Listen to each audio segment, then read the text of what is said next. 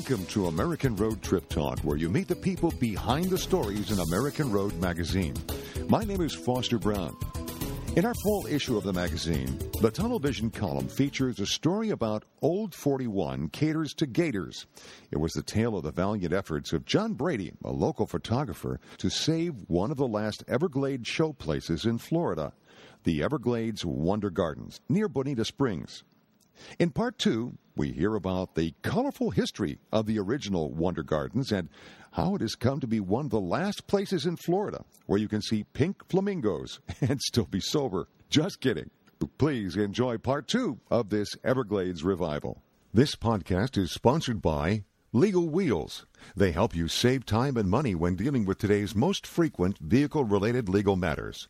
Coverage includes repossession, lemon law matters, document review, and many more for as low as $49.95 annually.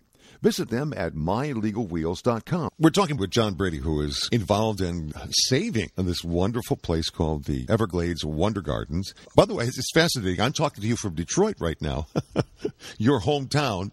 That's right. I was born in Royal Oak. That's where I'm calling you from right now. It's kind of interesting. And I'm looking at And I'll tell you something else interesting. Yeah. The Piper brothers, who started this place in 1936, were both from Detroit. No kidding. They were a couple of bootleggers in the 30s during Prohibition that would take their boat and go over to Canada every night and bring back cases of whiskey. That's right. And that's how they made their fortunes early. And then when things heated up and, people started getting beat up and houses were blown up, they decided to head to Florida and retire from that business. Yeah, the Purple Gang got a little too much for them, huh? That's exactly what's mentioned in the history of the Purple Gang. That's right. You betcha. I'll be darned. That's interesting. So they took some of their loot and headed south. And yeah. Now, where exactly are the gardens? Well, we're located in an area in southwest Florida called Bonita Springs. We're a coastal area. We're inland by about 4 miles from the Gulf of Mexico. But we're in the historical part of Bonita Springs, near the Imperial River. And now, as we've been talking about this, you talk about bringing in a group of young, enthusiastic alligators. What makes an alligator enthusiastic? Well, the ones that were here, although they did have some younger ones, over the years they ended up with a very, very mature group of gators and crocodiles. So much so that they looked more like dinosaurs. You couldn't tell whether they were alive or not. Some of them, they were so old and so large. And ours are more around the 6-year-old age. We got them all at the same time. They were all raised together in captivity. And so at 6 feet in length and that age, 6 years, they're much more enthusiastic. So when it comes to feeding the alligators, they're very lively. Yet they all get along really well. They don't fight because they're younger. As they get older, there's little wars that break out. Yeah, territorial kind of things. Yeah. Now, by the way, I understand that a part of what you've done is also that you've used the facilities now for rehabilitating injured animals. Well, to be fair, we rescue animals. In the old days, they would call themselves a rehabilitation facility. But to properly be a rehabilitation facility, you need a vet on staff, and we don't have a vet on staff, and we're not in the position to heal an injured animal. So what we do is we take animals that have been neglected, animals that have been abandoned, animals that maybe were rehabilitated and now need a home. So those are the kinds of things that we do.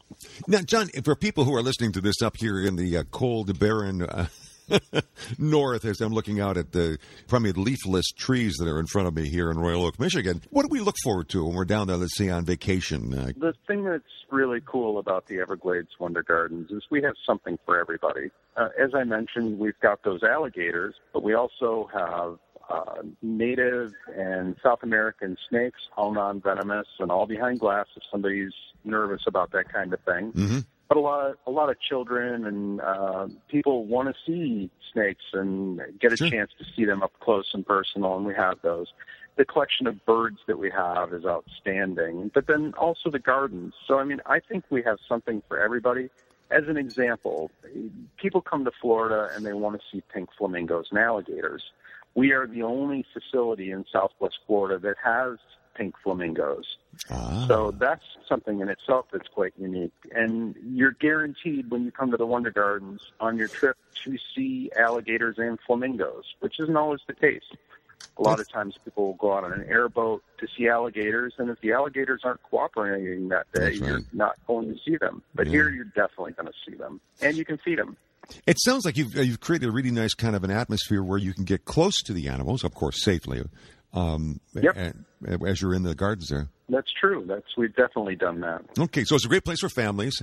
In the article here, you're quoted as saying that you feel like you're pushing a boulder uphill, but that each day someone new comes along to make that load a little bit lighter. That's true, and I still feel that way. You know, forming our charity was an uphill battle in itself. We've done that.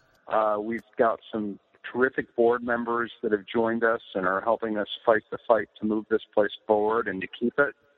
It's definitely fragile, though, all the same, and this is still a place that unfortunately could disappear if we're unsuccessful in our movement to purchase and keep it alive. But there's a lot of us fighting that good fight.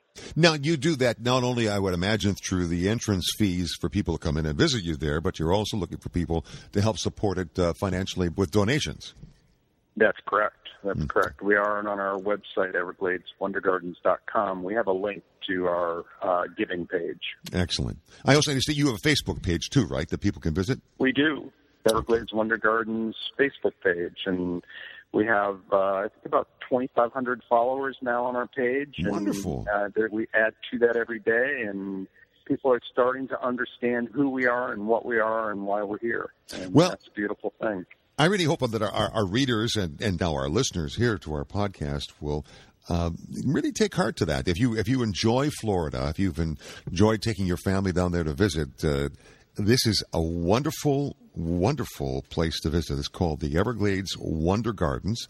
Again, it's in Bonita Springs. You can find out more about that, and I'll also put up the website on the podcast here, so in the notes, people can click off to that. John, thank you very much for being with us here on American Road Trip Talk, and the very best to you and all the rest of the folks down there.